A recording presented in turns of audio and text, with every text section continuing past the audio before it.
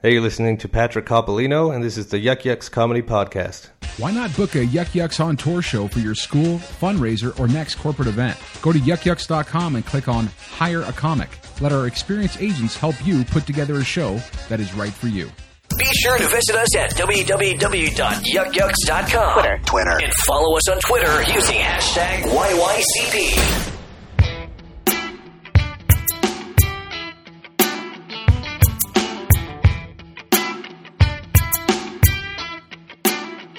What's going on, my little Yuckamaniacs? This is your host, Jake Hirsch. Welcome to the Yuck Yucks Comedy Podcast. We are in day number 7 of the holdout of the negotiations. Okay, I guess they're not negotiations. I bought a car 7 days ago, and it's still not in my driveway, and I'm a little bit pissed off about it. So right now you're going to hear a rant. And this rant, I'm not going to mention the company's name that is doing this to me right now, but I'm feeling a bit of frustration. I'm feeling a bit pissed right now. I paid a lot of money for this car, and there was a engine light on in it when I went to go get it, and it was supposed to be just this emission sensor that is I guess, creating the problem here, and so, yeah, I thought it was going to be an easy fix, and then they had to, all of a sudden it went from that to we had to order the part. Then we had to schedule the appointment with our mechanic. Then we had to do this, and then we had to do that, and now it's day 7. And they were pretty frickin' quick to take my money, but not very quick to deliver the product. So, I'm a little pissed off right now. So, bear with me. Let me try to get over it. Breathing. Hey, I've taken up meditation. I've taken up meditation in the morning, and it's been working wonders, as you can tell by my complete mental breakdown today, not having a car. No, but all seriousness, I took up meditation, and I downloaded this app on the advice of a friend, and started doing meditation in the morning, about 30 minutes, and it's been fantastic. I've been probably about 2 or 3 months in now. And I try to remember to do it every day. It's becoming a habit every day. But I find that it does center me. It gives me a little bit more focus. And I didn't meditate for the last couple of days. And I'm thinking today is very overwhelming for me. I'm ready to break down because I don't have a car. You know what it's like not having a car? I got a trade-in. So I still have my trade-in. But I don't want to risk, having it out and having something happen to it, getting hit or bumped or in an accident or something like that, and then boom, there goes the entire deal down the drain. So I've been kind of, staying close to the old home office here and working out of the house. And so today was just a very, I don't know, it's funny. I did not feel centered today at all. I know right now half of you at home are sitting there going, Jesus Christ, he's talking about crystals, chakras, and energy and vibes. No, I promise I'm not. Okay, I'm going to get over this. I'm going to stop being such a freaking wanker and a baby and stop throwing a temper tantrum and just deal with this head on. But there's just a multitude of things happening here. I should be happy on so many different levels because of so many wonderful things happening, just as far as the comedy business-wise. But I'm not. I'm pissed off, and I'm taking it out on you guys, so my apologies. Anyway, we had a couple of great shows this past week, part of the Yuck Yucks on Tour show. And, of course, if you ever want to book one of those, you just get a hold of good old Yuck Yucks there, yuckyucks.com, and there's a bunch of us agents out there that are just can't wait to bring comedy to your hometown. That's right. The Yuck Yucks on Tour show, and it's all across Canada, wherever you want to put on a show. Wherever there's not a club or an established room already by Yuck Yucks, we would be more than happy to come to your town and put on one hell of a show. And in Cochrane this last weekend, I did just that. I had a show on Friday, and I had a show the week before on a Sunday in the same week. It was... maybe that's why I'm so fragile today. Anyway, both shows were just absolutely killer. John Bueller just destroyed the town hall. In fact, I think they got renovation crews in there right now as we speak, fixing the place up. No, he did amazing. He did really, really well. And Scott Dumas came out and just absolutely crushed it. I haven't had a chance to see Scott Dumas headline. That was my first time. And what a pleasure, man. That guy is an absolute talent. It got this weird thing. It was like when he got on stage, I just had this big sigh of like, And now everything is going to be great again. Yes, yes. Yeah, he just took control of the crowd and you know, was doing some great riffing and broke out the guitar. He sang me happy birthday and wow. Yeah, it ended up being it's just one hell of a great show, and I can't wait to have him back again, as well as John Bueller as well. Fantastic comedian. Everybody that came out to do the show was amazing. We had great hosts on the Hideout show. We had Brittany Lysing on the Town Hall show. That was Brittany Lysing, and on the Hideout one we had Matt Foster, another recently signed Yucks comedian, and absolute pleasure to see work. And the reason why I say that is because, you know, for being in comedy not that long, and he's just I think he's like a second year, maybe first year guy. Absolutely incredible. I mean, in order to get signed, I mean, you have to be incredible to begin with. But regardless of that fact, just to see somebody get up on stage and really know how to take control of a room. We had a couple of, you know, drunky McDrunkertons in the corner there, and he just, it was really cool to watch that happen. I was a little worried at first because I was like, oh, I wonder if Matt could handle this. And not only did he handle it, he engaged them right back in the show. And was, you know, including them in on the joke. So it was just it was a win all around. So even the hecklers, they weren't even hecklers. They were just people that were just there just kind of being loud. And Matt was able to not only get their attention, but do it in a way so that they felt like they were part of the show. It was a brilliant move. Anyway, great job by all. We had some great openers. Alan Cho came out. I hadn't seen Alan in a long time. Austin Lonneberg. We had Amy Bug, who just destroyed. She did amazing. Dale Ward has just been cleaning up. Absolute pleasure to watch this young guy work. Check him out, Handcuff Comedy on Sundays. I usually don't promote other rooms on this podcast, being that it's a Yucks podcast, but I got to give a shout out to my man Dale Ward. Very proud of this young man. I guess I don't know how old Dale is, but I'm guessing he's a younger guy than me. And so yeah, just absolute killer, man. Good to see, and great to see him just keep working the craft. So, hey, speaking of which, I'm super pumped right now because I get to introduce the guest of today's podcast, which is, of course, man, I'm excited about this for a couple of reasons. One is because we've been trying to do this for a while, and we finally got to sit down, and it was all that I expected. Secondly, the guest today is, we have so much in common. It's uncanny. Like, we literally were exchanging emails after the show, a couple hours afterwards, going like, that, I didn't realize we were that much alike. It's very weird. He's like the white version of me. Yeah. Kind of weird, and in better shape. But anyway, today's guest, Mr. Derek Sweet, everybody. That's right, Derek Sweet. Big round of applause for this just absolutely super funny, talented comedian out of Calgary. He's a native Calgarian. We talk about that on the show. We talk about his comedy career and how he started and where he's, you know, kind of the people that he was around and some of the people that are still here now that he's been doing comedy with for years and years. We get his take on the local comedy scene. We talk about everything. We talk about his new app, Comediate, and it's a fantastic thing. So make sure to download it, folks. We will put the link in the description for you, or the link to how to get information on that app to download. I believe it's called Comediate. I'd have to look at my phone again to look at it, but yeah, great app. I checked it out. Very, very cool. Anyway, folks, we have a great, fun interview here, and Derek Sweet has quickly become one of my favorite comedians to watch. Absolutely hilarious. I had a chance to watch him headline already, and he did a fantastic job. Today's interview does not let you down, I promise you. Derek Sweet is our guest, and we're going to go talk to him right now.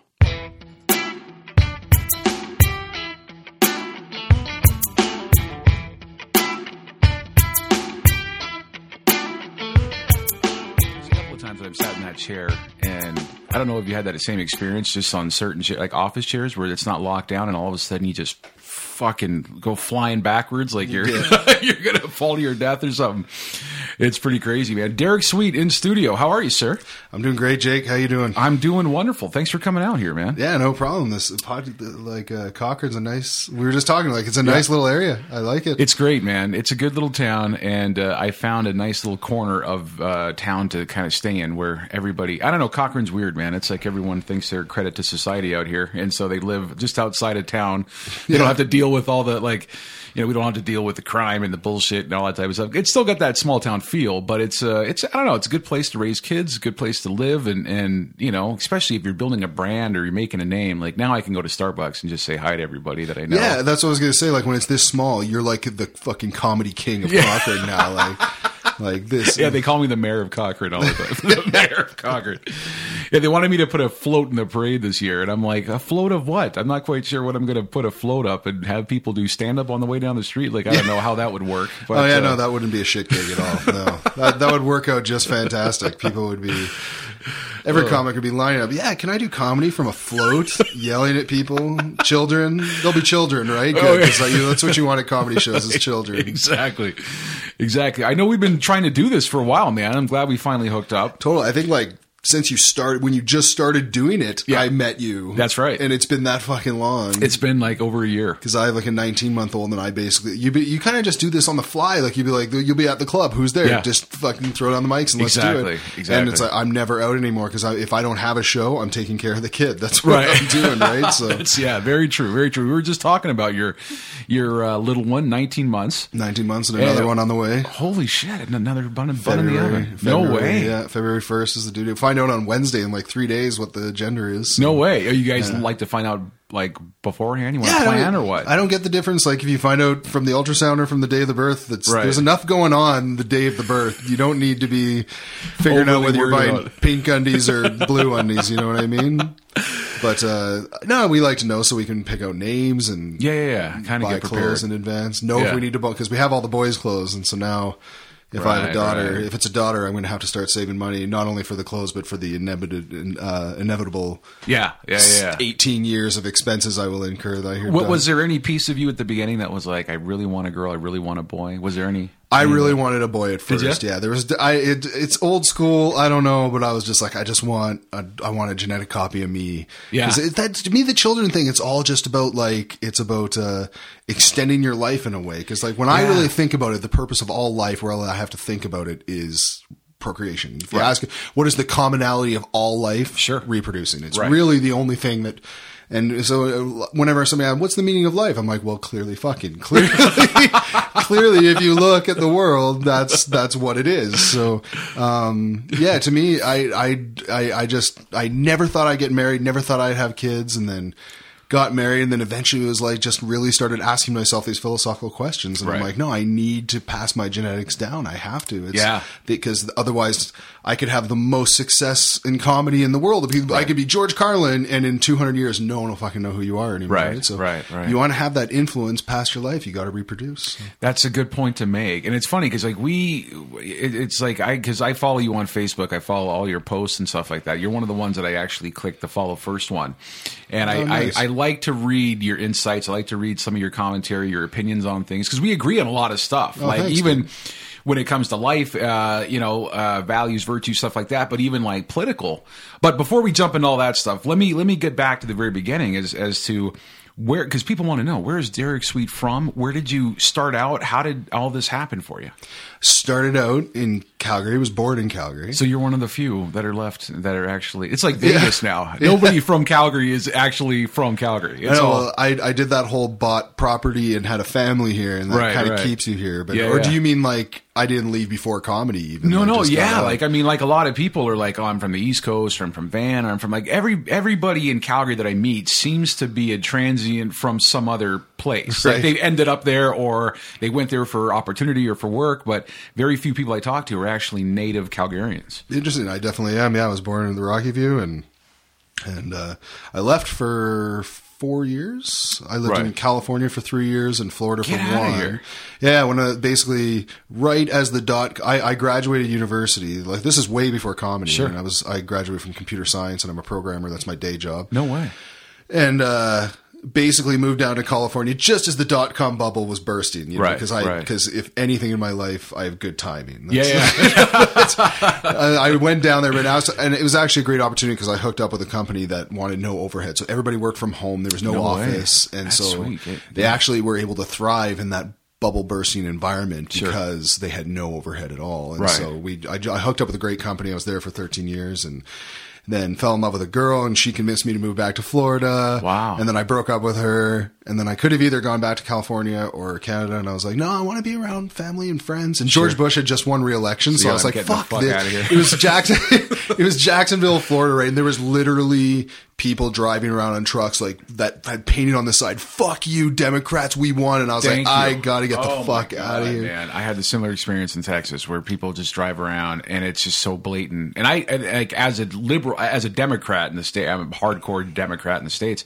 I like in my mind, I can never think about putting on the back of my car like "fuck Bush," like any type of a disrespect to like the commander in chief. But as I'm driving around down there, thank God I was packing heat. But there was like trucks all around me like "fuck Obama" and like just horrible rhetoric, man. Crazy shit. And Florida's just full of that stuff. And what was so funny is back then we were all saying it can't get worse. It can't get worse than George Bush Jr. That's the stupidest man that could possibly. And then fucking Trump. Sure enough. Unbelievable. You're just like, no way. It got crazier. It got more crazy than Obama versus, what's his name? God. I'm drawing a blank, but. Back. Well, Obama in the first one against George Bush Jr. But are you talking about the last? It was Obama versus McCain, and then Obama versus Palin Mitch. No, was it Romney? Wasn't it? Romney. Mitt, right. Yeah. And the McCain. I will say that Palin was the worst. That was the craziest, most batshit person that's ever run for any major office. I don't know what McCain was thinking. Just like a Hail Mary, like maybe I'm going to pander to the masses with this. No, he was just find me a beautiful Republican woman. That's for sure what he was thinking. And there's no shortage of them. Yeah. If you look at, like, I'm always on Twitter going, I know you must be fucking crazy because you're hot. Because a lot of the political pundits are fucking gorgeous. If you look on like even CNN, I mean, some of the pundits on there are just like, holy Jesus, man. Good looking women, but they're crazier than shit. Aren't they great? Like that Megan McEnany or whatever? Or? I never see them. I only ever hear them. You only hear them on TV? But every time Trump has a representative, it's either a black dude or a woman. Have you noticed that? Always. He never has a white man speaking for him. Exactly. He's always like, no, I know there's a million of you lining up behind me, but I'm going to grab the 3 or 4 black men. Crazy black pastors from the South who are just fighting for Trump's right to become president, man. Oh, man. I can't wait to talk politics with you because we are all so much on the same level. But okay, so taking back, so Florida. So you broke up with her. You wanted to come back to family. You wanted to hang out. You kind of wanted to get back to Calgary. Yeah, and so I came back here, and I always thought I was going to be a musician. I played. No shit. Yeah, I've been playing. Play? I played started piano when I was 3 years old. Mm-hmm. Then it was saxophone, clarinet, and band, and then I picked up guitar when I was 16. And I thought for sure I was going to be a guitar player, but then I got in a car accident, had a neck injury, I couldn't play for more than 15 minutes. My hands just got stiff and sore. Wow. And so after I drank for about 2 years, a little hiatus, I was pretty depressed at the fact that what was my entire vision of my artistic life. You know, I said like, hey, you've always loved stand-up comedy. Sure. Why don't you go try stand-up comedy? So I wrote for 6 months. Wow. And got on stage here at what was at the time Yuck Yucks at the Blackfoot Casino. This was before it turned into the Laugh Shop, 3 months before. Right. And I got on stage and it went super well. It really was just kind of a I'm going to go do this for fun thing. And then the drug just bit me, right? Like I just got, it's such an incredible, when you do well, it's this great. And Pete Zedlacker, do you know Pete? I don't know him personally, but I've heard of him. He was the headliner that night, the first time I was ever on stage. Comedian, and he was, and because he was doing the club that weekend, and so he was there for the amateur night. And when I got off stage, he said to me, he's like, was that really your first time, man? And I was like, yeah, it was. And he goes, you really need to keep doing this. And he's since apologized for that encouragement. I need to point that out. Sorry for I've leading told him down that the story wrong 4 path, years man. later. He's like, "Oh, I'm sorry, I did that, man. I didn't. Sorry, I inspired I didn't you mean to keep drag going. you into this." But no, and then I've had far more success in comedy than I ever had in music. So it's just one of those. Were you like the class clown growing up? Were you outgoing socially, like that Every type single one of my friends told me when they found out I started comedy, they're like, "But you're not funny." such a vote of confidence, right? And it was one of those things that I was like, no, you should come and see. And then I would eat shit in front of them, like, "We told you, you're not funny." And they'd be like, "Fuck off, I have good nights." And then slowly it got better and better and better. And wow, man. But yeah, it's just one of those things. Like, I've been watching stand-up comedy since I was 5 years old. Yeah. I remember my dad had a giant satellite dish in the backyard that fucking rotated, because that's what satellite TV used to be. Sure, You know what I'm talking about, right? Giant satellite dish, and you Big change the dish, channel and then run to the backyard just to see it move.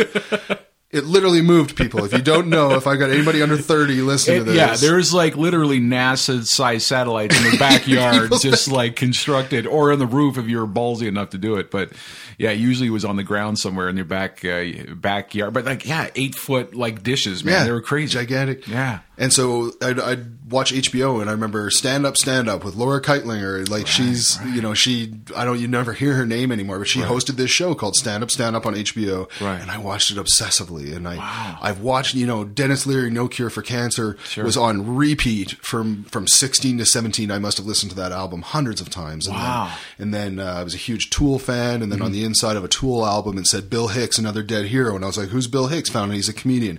Bill Hicks changed my life, right? And George Carlin, just all these comedians, they had such influence on me, but I never thought to do it. I never thought I could, but those 25 years of listening to comedy obsessively just made me a good comedy writer. And how old were you when you did your first, like, that amateur night over 30. at 30 years old? It was 6 months after my 30th, because when I turned 30 was when I was like, all right, you're getting old. You gotta make this happen. You gotta try and do. You can't do music anymore, so you gotta try and do comedy. And it's funny to point out that I can play guitar as long as I want now. The neck injury is healed up, and no way. And I would never go back to music now. But right. I should integrate it into my comedy somehow, though. I just saw Scott Dumas. He came out and did a show over the weekend, and he pulled out a guitar. Man, he was phenomenal. It was great. It's kind of a good, it's kind of a cool thing to integrate.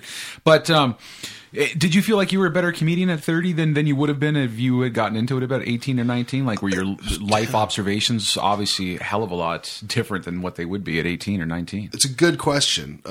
If I did it at 18 or 19, I would have been way more angsty. Like, I was super, like, I wasn't a goth kid, but I loved Marilyn Manson and Tool and Nine Inch Nails. Those were my favorite bands. Yeah. And so I would have been way more angsty, and I don't think I would have related to people at all. Right.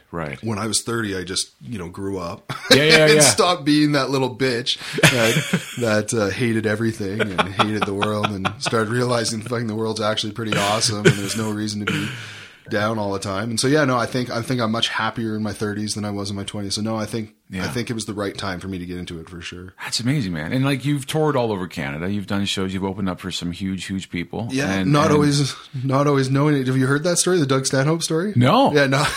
Let's hear this story. Sometimes I don't even know I'm opening for amazing people. I literally. This would be great for the podcast. I get into the. I go to see Doug Stanhope because I love him. I've actually had already opened for him twice at this point. This would be the third time I open up for him. The first two times, Rob Mailloux was bringing him through town. He's a promoter and comic from out east, out east, Toronto. Sure. And he brought him through town, and people asked, who should open for Stanhope? And I was running a room called Going to Hell Sundays at the time, at Juliet's Castle, which is now Handcuff Comedy and comedy there. But I ran a room there for 3 years called Going to Hell Sundays, and it was the dark and dirty comedy show in town. And so when people said who should open for Stanhope, anybody that was in Toronto were like, well, Derek Sweet runs Going to Hell Sundays, so maybe he should. So I got to open for him twice, and then the third time I was like, I'm not even going to ask. Like, I've done it twice. Let's let somebody else have that amazing opportunity to work with somebody like Stanhope. Sure. And it was Todd Ness got the call 15 minutes before showtime because no one had arranged an opener. Holy shit. So Todd Ness got the call 15 minutes before showtime and said, "Can you be here?" And he's like, "Of course." And he got in his car, but he didn't make it in time. From what Todd's told me, literally he walked in the showroom as the lights were going down. Oh, no way. And Doug was originally going to say, "No, we're not going to do it. We don't need an opener. I'll just walk out there." And then the manager of the club was like, "No, we do." And he pointed at my picture and he goes, "Well, this guy's in there. He bought a ticket." Get the fuck. So you were sitting in the audience. He's sitting there, and then Doug said, "Okay, we'll let him open." Then he goes, "Where is he?" And they go, "We don't know." And we don't know where he's sitting. We can't remember where we sat him. And so Doug's like, all right, well, I'm just going to go have some fun then. And this is literally what happened. Doug Stanhope gets on stage at the beginning of the show and goes, ladies and gentlemen, tonight's opener doesn't know he's tonight's opener. Please welcome Derek Sweet. I had 5 seconds notice. Holy shit. To get on stage. So, like, when he was announcing this, were you, like, looking around going, well, who's going to be the surprise? My buddy started slapping me in the shoulder because he's like, him. It's going to be you, man. Right. And I was like, no. There's even at that point, I was still going, there's no fucking way. Sold on no way. There's no way. And then he's like, yeah, here he is, Derek Sweet. And I get on stage. And it was so funny because I had opened for him twice before and he still had no idea. Like, we had partied 2 nights before. But that's the thing, right? He meets thousands of people a year. So it's like. And so it was so funny to be introduced by him. And then he's like, nice to meet you. I'm like, well, I've worked with you twice before, actually. I know. I try to brush that off all the time, too, because my ego gets in the way of it. But I'm like, I'll see Bert Kreischer. I'm like, hey, man, how's it going, bro? And he's like, who are you again? I'm like, oh, fuck. Yeah, we hung out at night, remember? That's watching, crazy, though. I remember watching a documentary on The Shining, and Jack Nicholson said that, where he said, if you meet a celebrity and they don't remember you, try and remember that these people meet thousands of people. So true. Yeah. And just cut them some slack. Like, Absolutely. Don't take it personally, you know? Yeah. So it's, That's a good point, though. It is, because I can see, like, how many club dates they do, how many appearances people do, and stuff like that. And every night there's someone new getting up on stage for you. Right. Yeah. I mean, I'd imagine that's definitely the case. That's incredible. I used to have this, like, weird fantasy where, like, when I first started doing comedy, that I'd be in the club and they'd come up and they'd be like, hey, man, our middle got hit by a car on the way over here. We need you, pal. Get up. You know what I mean? And then here it happens to you, where you're just sitting in the club and they're like, Derek, we need you, pal. Get up on, you know what I mean? I know, right? Holy shit. It's actually, Brittany Lysing pointed out, she's like, you realize that what happened to you is like every comic's fantasy. They're always sitting in the crowd and we're always thinking, God, wouldn't it be amazing if they just brought me on stage and it actually fucking happened. And poor Todd Ness, but Todd got to open for him the next night. Oh, no way. way. So he was there. They threw on a second show, and Todd got to. So fortunately, Todd got to actually have the fun experience. Get to do it. But can you imagine being him? Like, he walks in, the lights go down, and he hears somebody else get introduced. It's like, motherfucker, I can't even imagine. I can just picture Todd in that 10 minutes of trying to get to the club, like blowing red lights, just fucking going nuts, and then doesn't get to do it. Oh my God, what an amazing experience, though, man. I mean, you worked with some killer people, that's no doubt about it.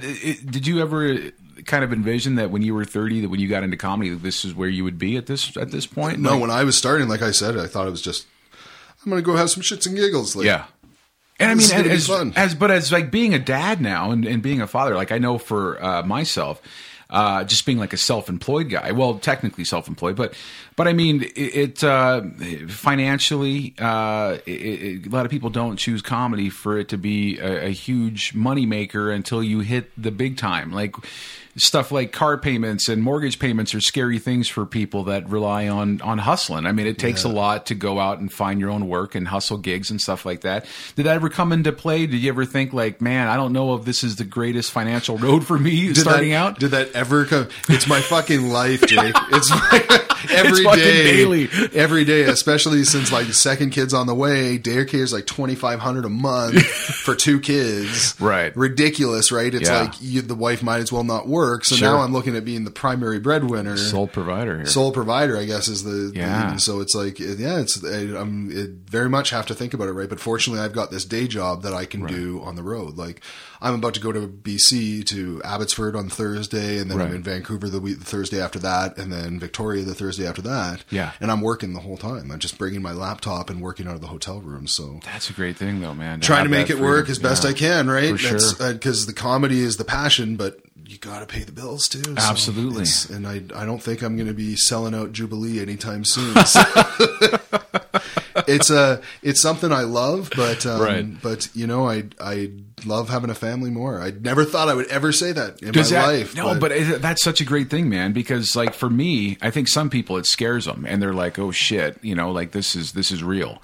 But for other people, and I'm guessing for yourself, I mean, it's not so much of a stress as it is a motivator. Right. It probably motivates you to just keep kicking ass. It absolutely does. There's no question. And like, and it's going great. It's like, yeah, people are terrified of it. It's true. And, but I can say there's two things I say in defense of it. I laugh 20 times more a day than I did before now. Right. Kid's still young. He's not a little shit that pisses me off yet. He's getting there though. He's getting there. But, and there's just what I was saying before about evolution and stuff. Like, we are genetically programmed for it to be the most fulfilling experience we can have. Right. And there's just so much, it's like, yeah, it's a pain in the ass. Sure. But there's so much joy that comes with it too. There's so much fun and happiness, and you know what I'm talking about. Yeah, absolutely. When did you have that? Did you always, because you said that when you were younger, I mean, you obviously had that angst. So I think everybody did. Like, I grew up listening to, you know, KMFDM and you know, all these, like, you know, kind of dark.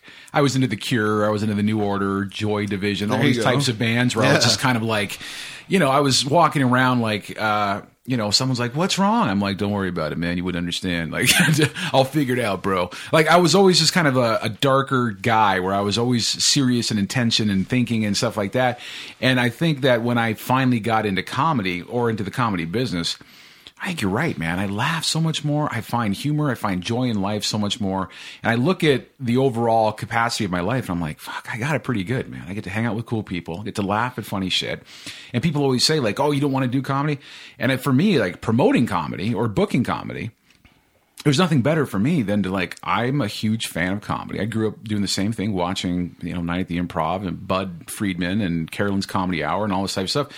And now I get to just crack a beer, sit back, and watch it every night, and I love it. There's nothing, and I think it's overall it's made me a happier person. You're doing a bang up job of it too. Let Thanks, me say man. that. Like, Thank you. Just, you know, the posters and everything, and you go all out. You make every show a big production, which is exactly what's needed, and it's fantastic. Thank you, man. That's a huge compliment. Yeah, that's a great thing. So yeah, I mean, like, I think I was in that same spot, and I think that's why I relate to you so much, is because you do exude that happiness about life, where your opinions and stuff, you know, on life is just so much more. It seems like you've got a lot more clarity in life now. That this is what you want to do. This is what you're doing, and this is the steps on how to get there. Has it always been like that for you? Or were you always optimistic? Were you always happy about, like, I get to do this and life is great and everything else? No, like that, dude, you show what you just said about me to anybody I knew in university. Yeah, they were like, are you talking about the same fucking person? Are we talking about the guy with long black hair that had two different colored eyes and talked about how much he hated religion constantly? Because I used to have a big beef with religion that I've since gotten over. Right. You know, and now I'm more focused on individuals that suck rather than than I'm like, yeah, well, if you're going to be doing the God hates fags thing, then I don't like you. But if you're going to use your beliefs to help people, then it's great. Sure. You know? So, yeah. And so, you know, people would be very surprised to hear you say that. But Sean Lacomber actually talks about that too. He says, like, that I'm insanely optimistic because I'll show up at a show at, like, the Legion in Fairview, Alberta. Right. And if there's 200 people there, I'll be like, this is going to be fucking awesome. And he's like, you know where we are, right? And I'll be like, it's going to be great, you know? And so I love working with Sean because we always have that dichotomy. Great, man. He's dynamite, man. That's insane. Okay, so let's jump on politics for a second here, because I know, like, the first 15 minutes or so, 20 minutes, I wanted to talk a bit about more of your background and kind of where you came from and how you got into things. But are you more passionate about the politics in the States? Are you more passionate about politics in Canada? Unfortunately, I have to be more passionate about the politics in the States because the media is far more invasive. Like, you don't see much Canadian media. We see 4 times as much American media. Yeah. My buddy Kermit Apio was just here opening for Brian Regan, and we went out to lunch together, and he's like, you know so much about American politics. I'm like, I don't know anything about Canadian politics. I do. I know some. When the election's going on, I pay attention, I do my research and decide who I'm going to vote for. Right. But outside of that, I'm not paying a lot of attention because it's not as much of a sideshow. It's not as in our face and crazy and especially this election this year. Are you scared about what's going on down there in the States? Are you worried about Trump possibly getting in? Are you worried about... I mean, this is how... I'm always trying to be funny, but it's hard to be funny about Trump because this is how nationalistic populist movements start. Right. You look at... And it's so cliche to just... Hitler, to compare somebody to Hitler, but it's like, look, man, this is how you find a group to marginalize that people are already against for bad reasons. Sure. and you scapegoat them. That's how this all goes down. So when you're watching it, you're like, it's America. Could it ever be like that bad? Could it ever get so bad? But he's already talking about rounding people up and mass putting people in mass deportations deportations and stuff. And you're just like, and not allowing people into the country based on their religion. That's like, how can you be American and say that?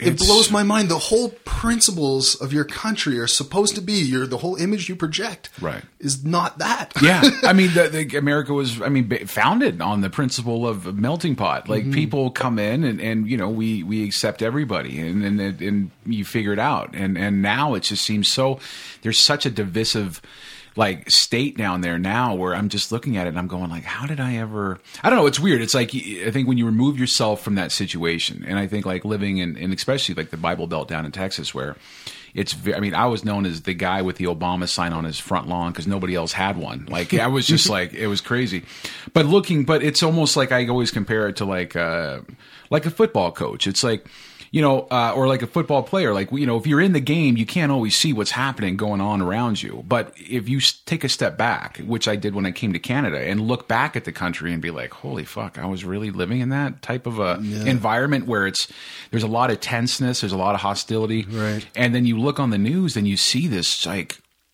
it's very just filled with vitriol and just, it's a scary place right now. I went through that when I came back because I moved to the States 3 months before September 11th. Like, It's a pretty heavy duty time. Right before everything went crazy. That's literally, I would say that was the point America went really extreme, really not extreme, but like just off the deep end. I guess extreme is fine, but just really like, whoa, the fear has taken over. That's, I guess, the point I'm trying to make, which was everyone was terrified, including me. Right. I was terrified. I didn't take a shower for a week. Were you living down there at that time? I was here when it happened. Yeah. See, when I was living down there, I didn't shower for a week because they told me the water was contaminated. Possibly contaminated. So it was like I didn't shower. I was showering. I was washing my body with distilled water that I bought at Safeway and shit. I was terrified. And when I look back, I'm like, there was no reason to be scared. Right. And if you look at these like speeches now, like if you watch Trump speak at a rally, you would think that America is under attack every day. Like there's bombs going off, there's suicide bombs. Terrorism, and it's like, it's not like that. It's not, we've got a pretty good country when it's, but now I'm starting to see like one of the headlines I saw today about, I'm not sure who it was, so forgive the ignorance here, but someone in Canada had proposed that we start interviewing immigrants coming in to see what their values are. Very much like Trump of trying to screen these people coming in to see if you have anti-Canadian his own supporters would never pass that test. No. Let's just be clear about that. Well, someone did that video a little while ago where they went out and they tested some of his own followers, and it was just a shit show. But man, it is a scary time. It's I don't know, man. It's such a crazy place. I'm very grateful that I live in a country where people seem pretty normal, and even my daughter now is just like, I'd never go back to the States. I don't think that's it. Yeah. Interesting. To answer your question though, I would say no, and I really do find it impossible to conceive that the population that elected Barack Obama could elect Trump. Right. And I think Clinton is a brilliant woman, like super smart person. Right. She's more than qualified. She's had a lifetime of experience to prepare for this. So I think she'll be a fine president. I do think she'll be more of the same. Right. And I don't think Barack Obama was. I think he actually really did take things away from the normal path, and she'll kind of take it more back to center. Streamlined, But that's way, way better than the alternative, yeah. So it's like, I'm pretty hopeful that there's no way he can possibly win. Do you ever look at the States, though, as being somewhat of a viable market as far as important for your career that you eventually get down there? Are you happy staying in Canada? It's a great question. 10 years ago, I would have said, absolutely, I want to be the biggest comic in the world. But, these days, if I get to perform and make people laugh. I remember asking Graham Kay way back in the day, what's your goal in all this, man? What's the end goal? And he's like, I'm doing it. I'm touring. I'm making people laugh. I'm getting paid to tell jokes. And that's when I realized, holy shit, he's right. Right. I don't need, if more than this comes, great. But I'm super happy just getting to tell jokes in Cochrane and make people laugh. Sure. But is there like a part of you that feels like there might be a low ceiling in Canada as far as how far you can go? Because I know there's a lot of comedians where it is this inevitable feeling that I have to break into the market down in LA or New York or whatever. Yeah, there's no question that if you want to be one of the biggest comics in the world, you have to. Mm-hmm. It's an American art form. It was invented there. There's more. It all comes down to population, right? You know, you need to be able to perform for a different audience every night, right? And there's more people in California than there is in Canada, right? For sure. So, yeah. So yeah, no, I mean, if my end goal was to be, I need this, but I'm happy for this to just be, if this can pay the bills, right? I don't need to make Keep on millions. going. You're happy with it. There's lots of Canadian comics who have fantastic careers, right? Right. Yeah. I'm interested to find out what your take is on. I mean, every city's got these pockets of amateur circuit and people coming up, and I know a lot of people go to you for advice. A lot of people ask you for, when you started or when you do this or when you do that, and I see that all the time. In the green room at Yucks and stuff like that, you get a lot of comedians that are there opening and doing guest spots, and they're constantly looking for words of wisdom and little bits and pieces of advice and stuff like that from people that have been doing it a long time. What is your take on some of the local comics here in Calgary as far as a community? Did you have that same thing where when you were coming up, someone took you under their wing and helped you out? Has it always been a very welcoming community for you? Yeah, absolutely. The Calgary comedy community actually is spoken of highly all across the country in the sense that we help each other and we get along really well. And like from what I'm told, I haven't experienced it directly, but from what I'm told by people that come here, they say it's very cliquey and very contentious between comics because you're very much in competition with those people for gigs. And right.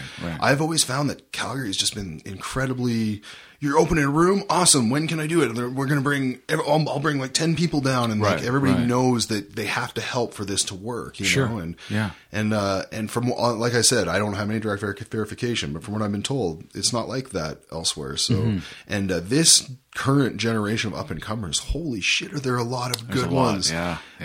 There's one person still doing comedy from within a 2-year radius of when I started doing comedy in Calgary, and that's Amanda Brooke Perrin. She's really, and Lori Gibbs, I guess, started a year and a half before me as well, right. So she would be in there as well. But everyone else that I started with has stopped since. Really? Yeah, that was going to be one of my questions, was who was on the scene back then, and if anybody was still going at it. Yeah. No, I mean, like there was even a guy that was having tons of success, and I never hear from him anymore. And but there was Amanda Brooke Perrin. She's doing great out in Toronto. She's getting TV spots and commercials and stuff. She's doing fantastic, and Laurie's of course rocking it as well. When I look at this current generation, I'm like, man, there's 20 people here that could all go on to become openers and headliners themselves. Sure. And it hasn't always been like that as far as I've seen. And there's been a few that I've been like, these are like hydro, just interesting, like almost like these supernatural creatures that get it really quickly, and they seem very polished very fast. Yeah, I've seen a couple of comedians that on the up and comers that I'm just like, wow, you guys been doing it for a year and a half, and you seem like you've been doing this for a couple of years. It's pretty impressive stuff. Yeah. Who was around as far as who did you gravitate towards during your comedy career? Did you have anybody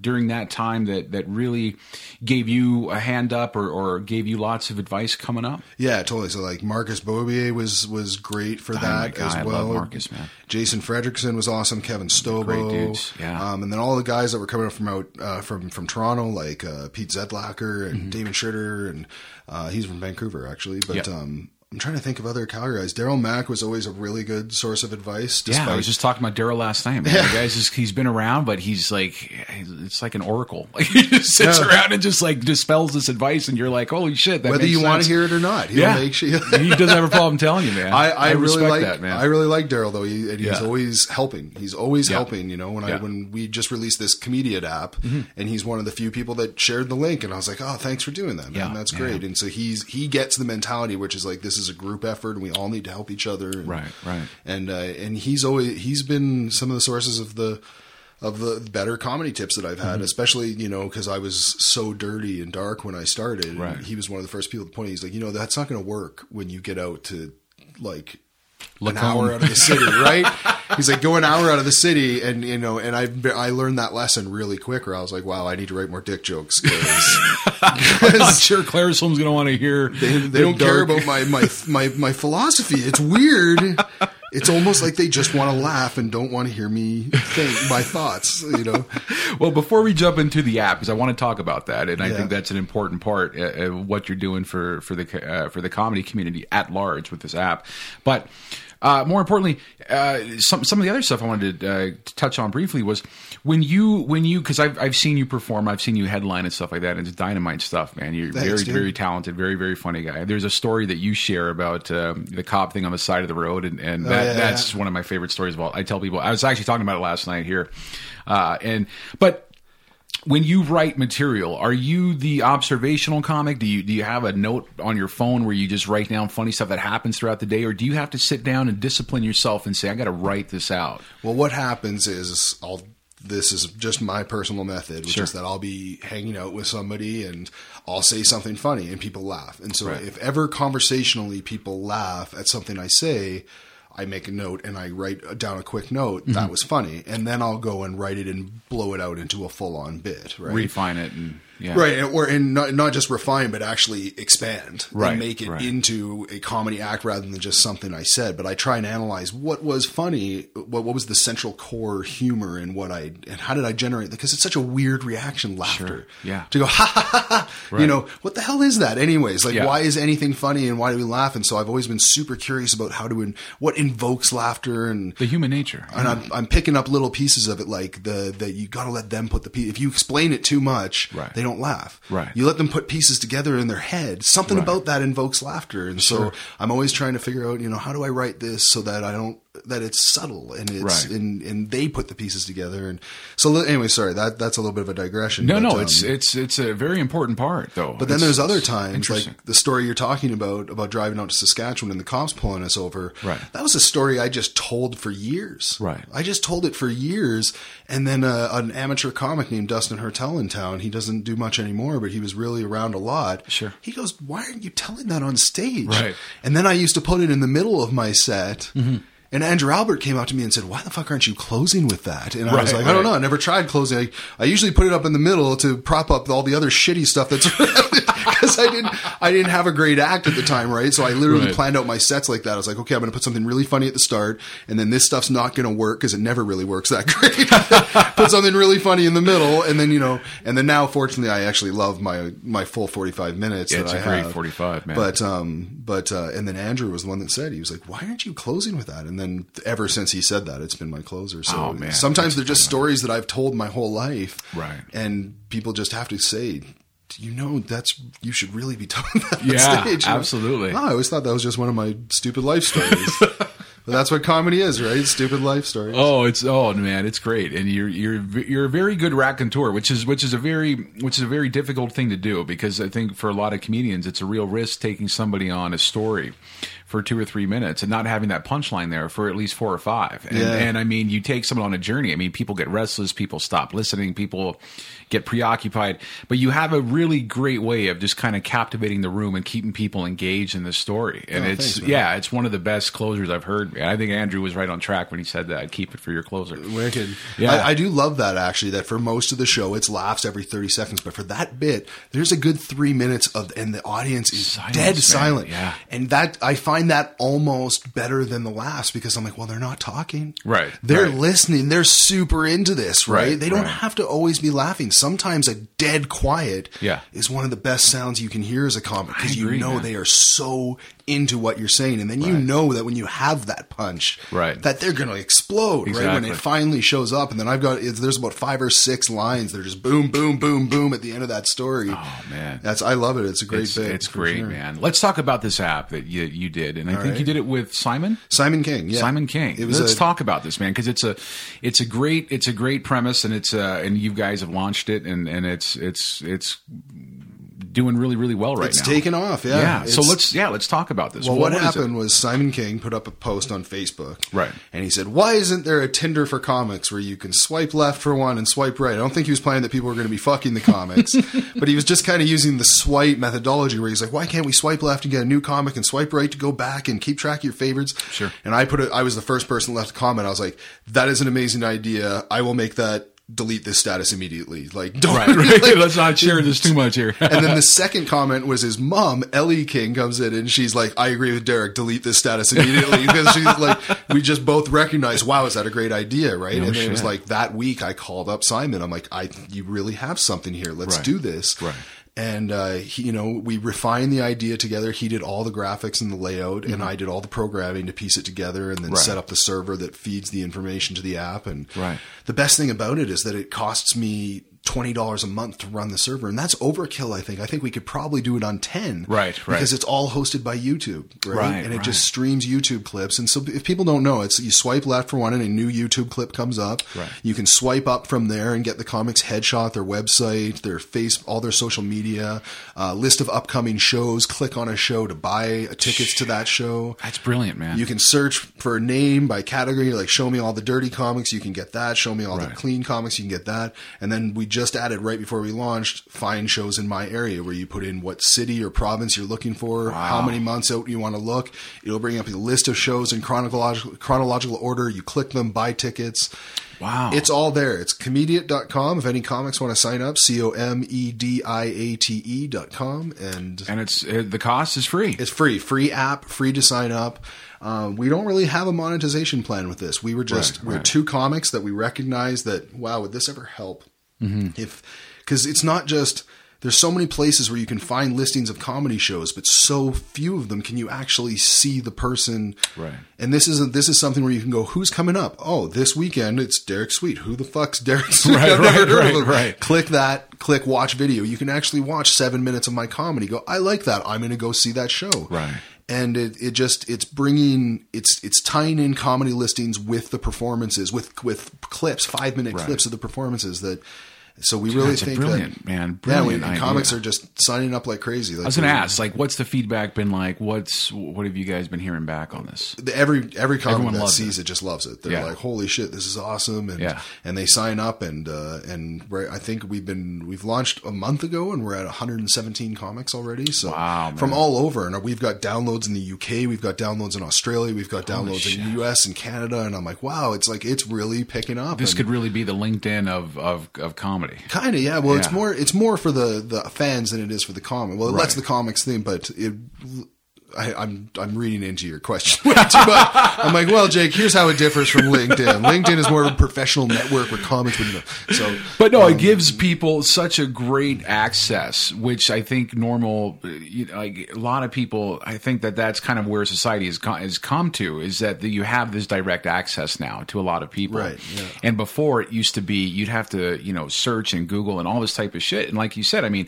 how do you know what's coming up in your area? How do I know all the clubs are here? Or I don't know how many comedians are around and whatever. And this kind of just is like this database of people that are not only close to you, but you can narrowly search, filters and whatever else to kind of add on to who are you looking for and what are they all about. Right. And show me the clean shows in my area if you don't want to see dirty comedy. And that's crazy. That's such a great idea, man. Yeah. And people are reaching out to us too. There's like another website that does the exact same thing, Dead Frog. And the guy wrote us and he's like, we need to combine efforts. I've got 450 comics with all of their show date. I have a database for you. And I was like, okay, what can we do for you? Because you can help us so much. Because that's the bread that we need. The bread and butter we need right now is comics signing up and putting their shows in. It's so important that they add their shows for them, right? Yeah. Otherwise, they're just they're like part of our rotation, and anybody can randomly find them. But you put your shows in there, people will find you and come see you live and be fans. And that's what I think is the most important thing that comics. And there's no kickback yet to this for you guys. Nothing.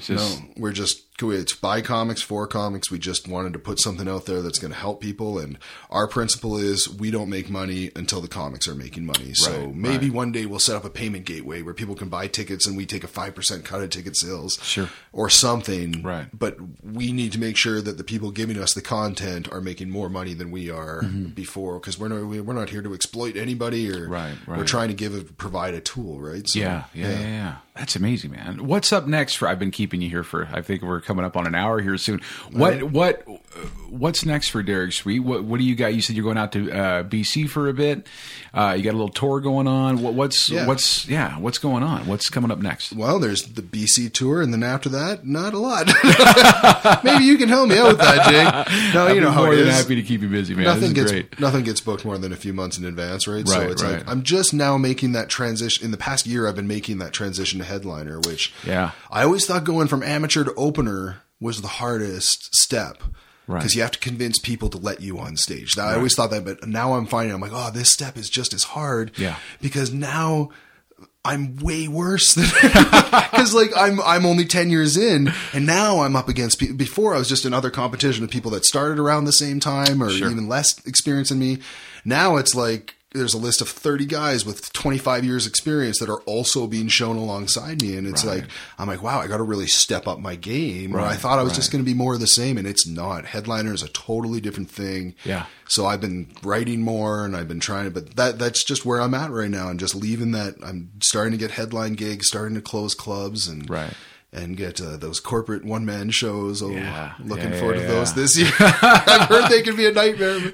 Oh man, I have not been in the I haven't been in the comedy business that long, but I'm anxious to start booking corporates and stuff like that. I started to get little trickles here and there, but it is a really refined roster of access of who can do corporates and who can't. It's a very interesting line of work. Right. But if you can do it, and if people want to see that comedy, I mean, it can be a very financial. It's going to be a great thing. Yeah. Daryl was one of the ones who kind of told. He's like, you can tell the same jokes. Mm-hmm. You just got to take a different slant. Right. You got to be more subtle. It has to be implied filth rather than direct filth. You know? And that's a great lesson, I think, for a lot of comics that are listening to this, is that you can do the same jokes, but just don't say fuck and don't say pussy, like let them, they're smart. They'll figure out what you're alluding to, you're alluding to, you know?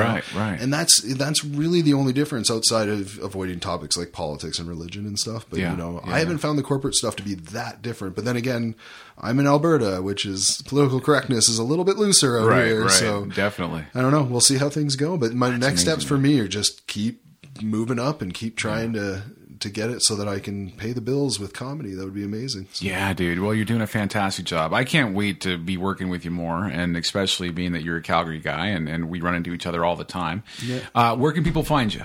DerekSweet.com is my main website. You can always find out my shows on there, and you can find me on Comedian as well. Download the app, search my name.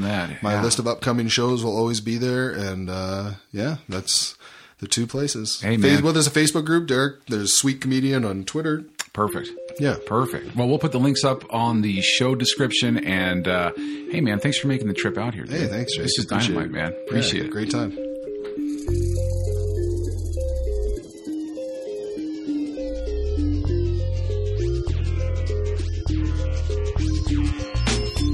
All right, folks, and there you have it. The interview with the very funny, very talented Mr. Derek Sweet. What a great guy. What did I tell you, huh? One of my favorite interviews, that one was. We've got a lot in common. Politics, everything. Yeah, it's dynamite.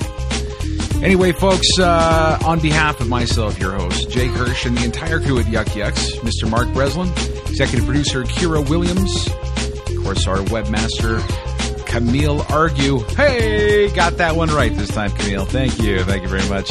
Hey, I might be off to Toronto here soon, kids. Maybe October. Going to come hang out with the Yuck Yucks crew. Gonna go start the revolution. I don't know what I said that for. Anyway, lots of great episodes coming up, folks. Stay tuned. We will see you next week.